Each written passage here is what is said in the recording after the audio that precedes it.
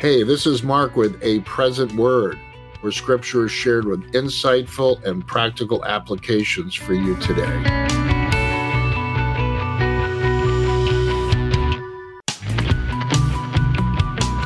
The Gospel of John, chapter 8, starting in verse 21. Then Jesus said to them again, I am going away, and you will seek me, and will die in your sin.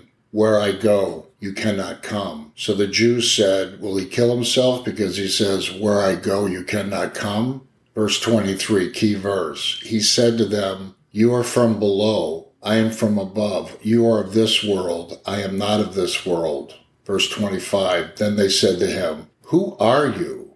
Gospel of John, chapter 18, verse 36. Jesus speaking to Pilate answered, my kingdom is not of this world. If my kingdom were of this world, my servants would fight, so that I should not be delivered to the Jews.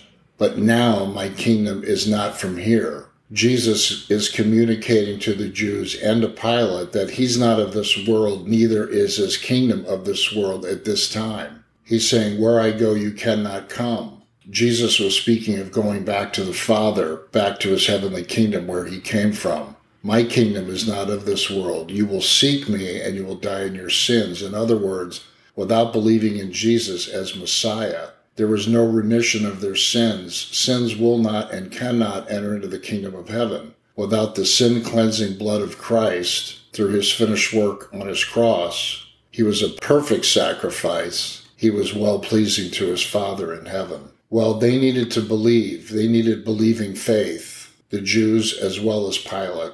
Luke chapter 3, verse 2, Ananias and Caiaphas being high priests, the word of the Lord came to John, the son of Zacharias, in the wilderness. Over to the Gospel of John chapter 1, verse 19. Now this is the testimony of John when the Jews sent spies and Levites from Jerusalem to ask him, who are you? Verse 20, he confessed and did not deny, but I am not the Christ. They asked him, what then? Are you Elijah? He said, I am not. Are you the prophet? He answered, no. Then they said to him, who are you? That we may give an answer to those who sent us. What do you say about yourself? What's interesting is that's the same question the Jews asked Jesus. We read earlier.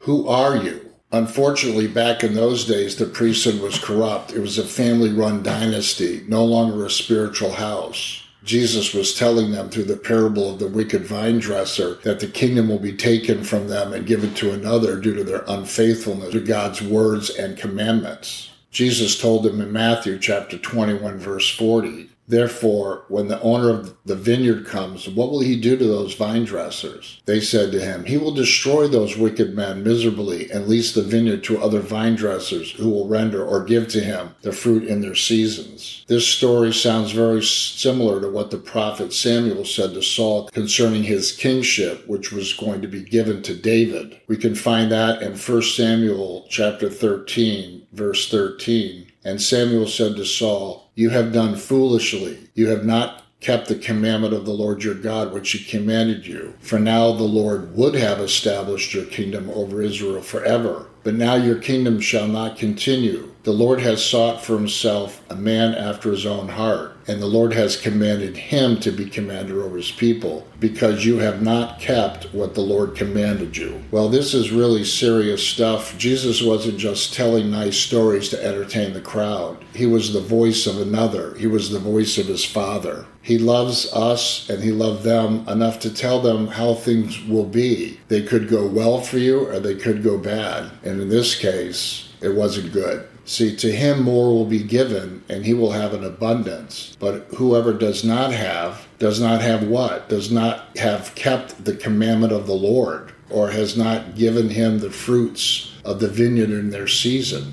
So therefore, even what he has will be taken away from him, and it will be given to another. Quoting Job, the Lord gave, the Lord has taken away. Blessed be the name of the Lord. Well, in this story, it was being taken away because of their unfaithfulness. I believe in Job's day, God wanted to reveal himself to Job in a deeper way, and he allowed him to go through that trial. But in this case, they were unfaithful to the word of the Lord. They were unfaithful to his commandments. So the people were going up to the temple. They needed to hear the voice of the Lord. They needed to hear the word of God. But they were just putting heaps and burdens on the people, rules and regulations, tithing, regulations, washings, different dietary restrictions. It was all works, and the people were crying out, but there was a voice. This voice was being heard, but it wasn't being heard in the temple. See, Annas and Caiaphas, they were the high priests, but if you search the scriptures, John the Baptist's parents, his mother and father, were both from the Aaronic line of the priesthood. By all rights, he should have been the high priest, but it was a corrupt priesthood, and John was put out. But the Lord does not have to work through the earthly structures. He still will work through his order. And his order at that time was through John the Baptist, and he began to speak. But if you wanted to hear what the Lord was saying, you had to go out away from your current experience, from the comfort zones of your lifestyle. The wilderness is an uncomfortable place. Luke chapter 16, verse 15. Jesus said to them, "You are of those who justify yourself before men, but God knows your heart. For what is highly esteemed among men is an abomination in the sight of God." Seeking man's approval is not a good plan for ministry. If you want to impress God, it's actually an abomination in his sight if you're seeking the approval of men. God is looking for those who are seeking the approval of God. The challenge to us today is that God works through people. God works through men. And God opens doors. But men open doors also. So when doors are open to us for function and ministry, we need to make sure that God will use men to open a door for the Lord. But sometimes it's just man opening a door. If we walk through man's door, we end up in man's world. We end up on the earthly plane. See, Jesus is not of this world. He's not of this earthly order, this earthly kingdom. He's from above. He's not working through Annas and Caiaphas, even though they may prophesy rightly as they did concerning the death of the Lord for the nation. Yet the word preparing the way for his son to come on the scene, well, that's been given to John. The doors you and I walk through, we need to make sure they're effectual doors of the Lord. God uses men to open doors. He uses his church, his people. But we need to use great wisdom, discernment, and insight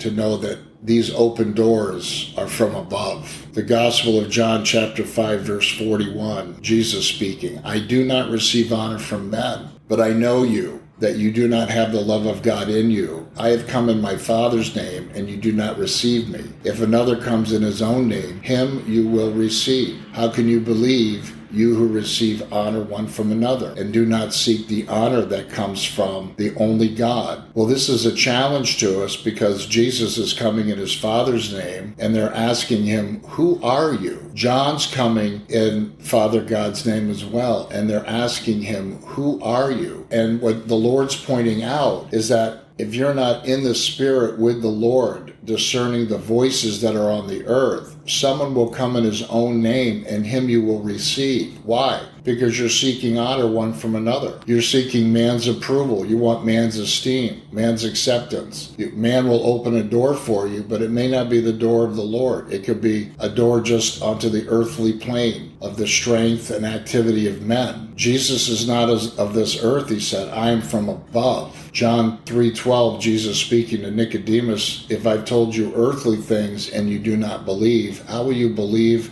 if I tell you heavenly things?" So this is about believing. This is about believing faith. See, how can you believe, you who receive honor one from another and do not seek the honor that comes from the only God? Verse 40 of John chapter 5, "But you are not willing to come to me that you may have life." The Gospel of John, chapter 10, verse 25. Jesus answered them, "I told you, and you do not believe. The works that I do in my Father's name, they bear witness of me." Verse 26.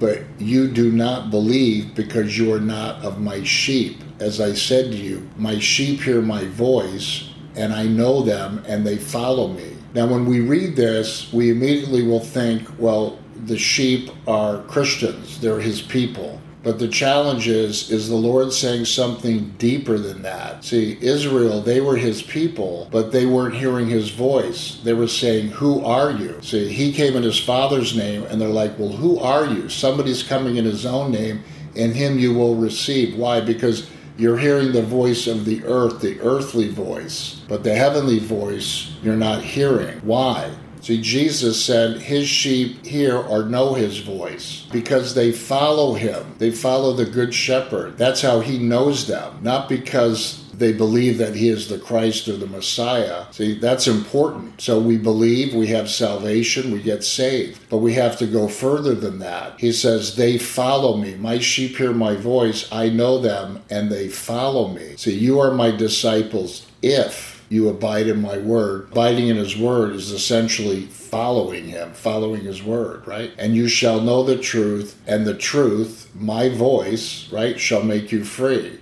Will make you free from what? Free from following the earthly pattern of things, the earthly religious order that the people back in the day of the Jews were just following tradition of men. We can run into the same thing today, following church tradition and the guidelines and structures of our denomination, and this is just the way things are. See, but when you know his voice and you're following him, heaven opens because he's from above, and he pours and rains down revelation into your spirit, man. You begin to know his voice. He quickens the word. He opens your understanding, and it makes you free from all the pitfalls and traps and apparent open doors that are not from above. They're from below. They're man manipulating and moving people around on the earth. See, God does not want us to be part of that order. He has a spiritual house, a spiritual church. When I think back of the first temple and when Solomon dedicated it, the presence of God was so strong that no one could stand. He honored the house. It was a house of prayer. It was a beautiful place. But the end of that, unfortunately, the Babylonians had to tear it down. Why? Because, again, it became corrupt. They were unfaithful to the commandments of the Lord. So they built the second temple. God honored that. The presence of the Lord came. And even after the Lord came and he cried out to them and was exhorting them to change and turn and believe upon him, they rejected him. And what happened to the second temple? Well, that too was destroyed by the Romans. So now we're in the church age, and we have a spiritual church and we have an earthly church. So we need to make sure which church are we part of.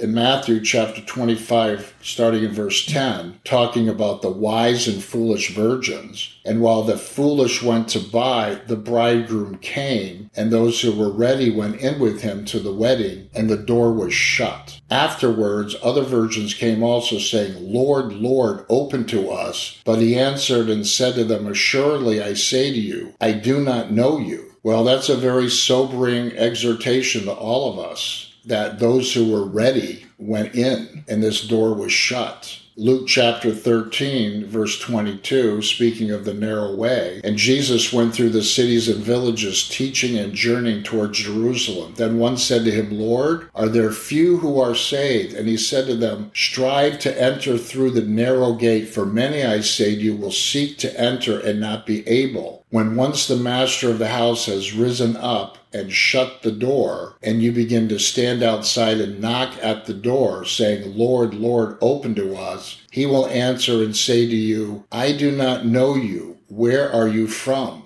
Well, it's very similar to the story we read about the foolish virgins. See, the door was shut. Luke 25, when the master of the house has risen up, he shuts the door. So these virgins came, and they were banging on the door, saying, Lord, let us in. Well, they weren't ready. And those that didn't enter through the narrow gate, they weren't ready also. Continuing in Luke 13, verse 26, then you will begin to say, we ate and drank in your presence, and you taught in our streets or our churches today. But he will say, I tell you, I do not know you. Where are you from? Depart from me, all you workers of iniquity. Well, what's really scary is, I do not know you. Where are you from? See, God's turned the tables. The Jews are saying, who are you? And the Lord is saying, where are you from? Who are you? I don't know you. Well, we know that the Lord knows all things. He knows everybody. So what's the Lord pointing out? He's pointing out that when you receive Christ as your Lord and Savior, you need to remain in a ready position. You have to live your life through the narrow place, through the narrow gate. See, the Lord, He's narrow. He's not broad. His way is not Broadway. His way is the narrow way. Unfortunately, many are those who take the broad way, but few are those who enter the narrow gate. The last thing you or I want to hear is, I don't know you, where are you from? The question I'm asking today is, would we rather be His voice in the wilderness or a man-pleasing voice in the earthly church? If you want to carry His voice, we first have to go into the wilderness. We have to squeeze through the narrow way. We have to be wise. We can't be foolish. We have to build our house on the rock and not the sand. When I heard that word sand, I was thinking sand is really, it's like man. Man is like sand. If you build your life on man, on the approval, the acceptance of man, an earthly work of man,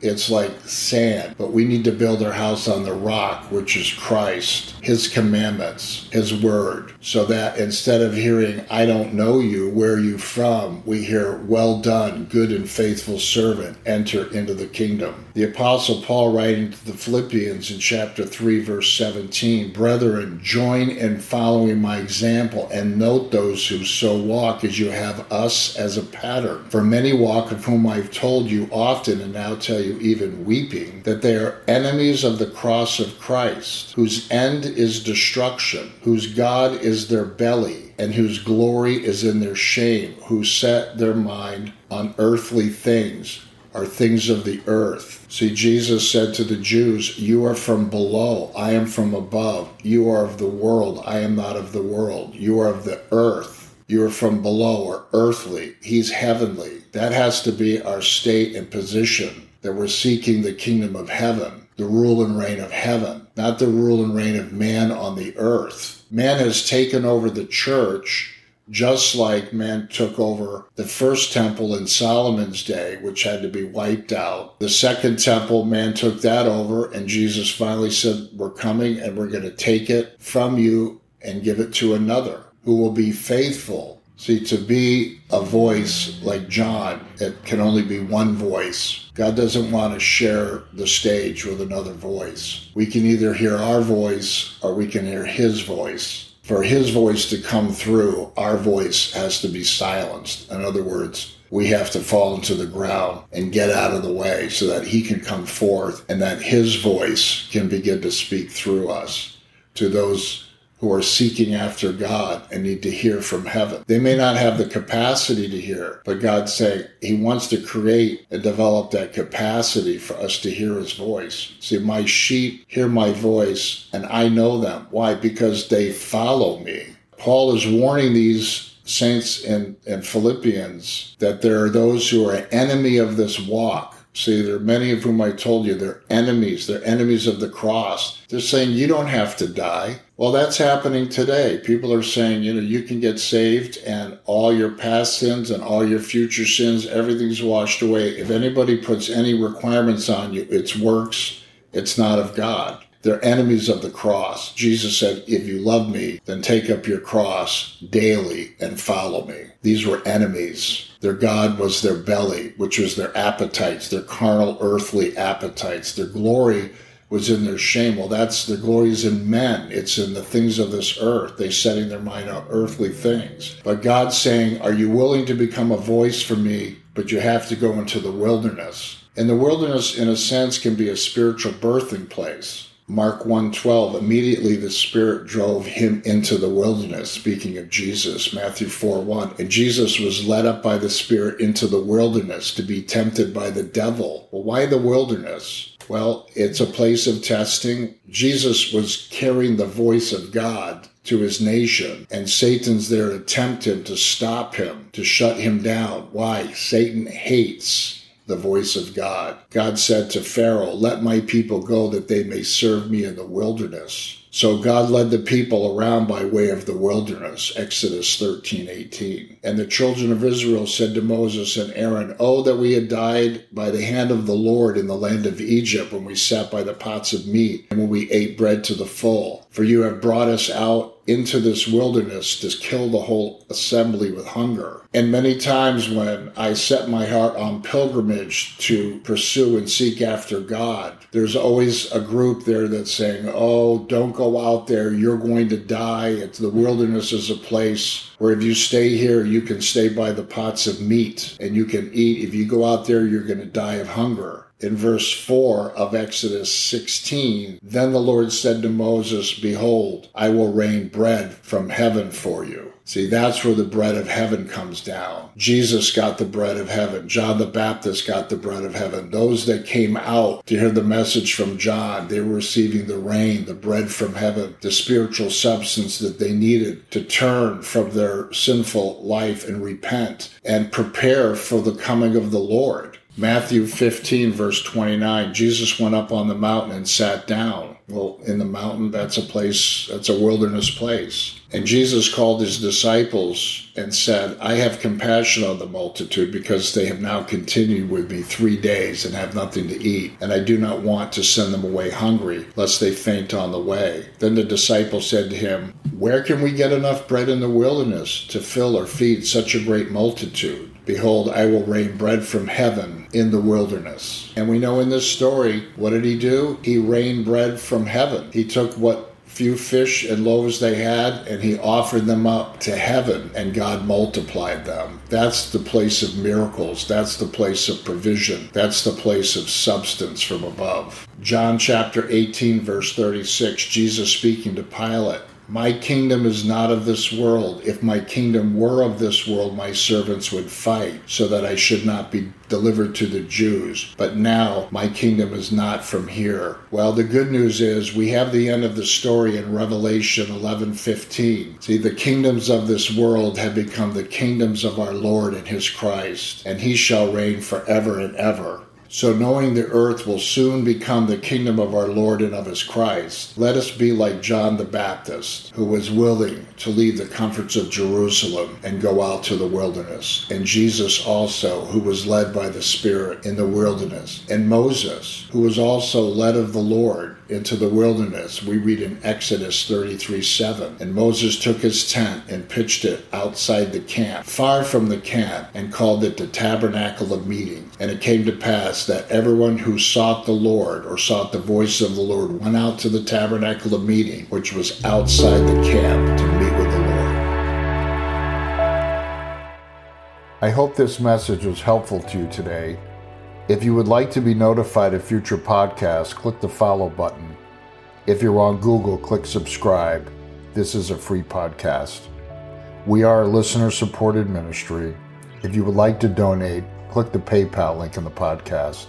If you're on our website, click the heart button. To contact me, my email is apresentword@gmail.com. Thank you for listening. God bless you.